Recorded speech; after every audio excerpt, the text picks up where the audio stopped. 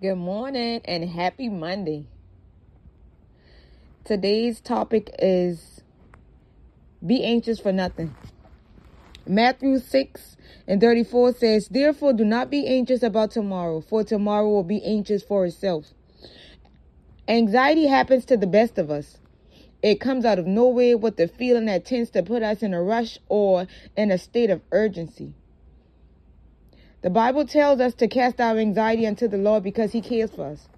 However, understand that some anxiety may come from worrying or overwhelmness, thinking about things too hard, worrying about tomorrow, worrying about your doctor's report, worrying about overdue bills, worrying about family situations.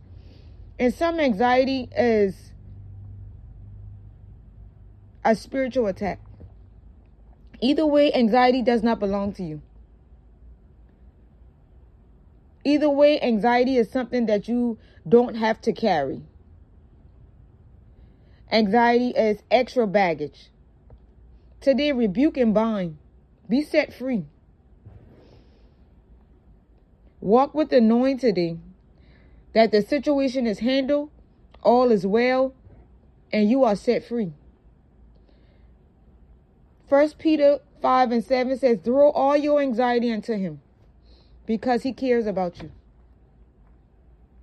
Until next time.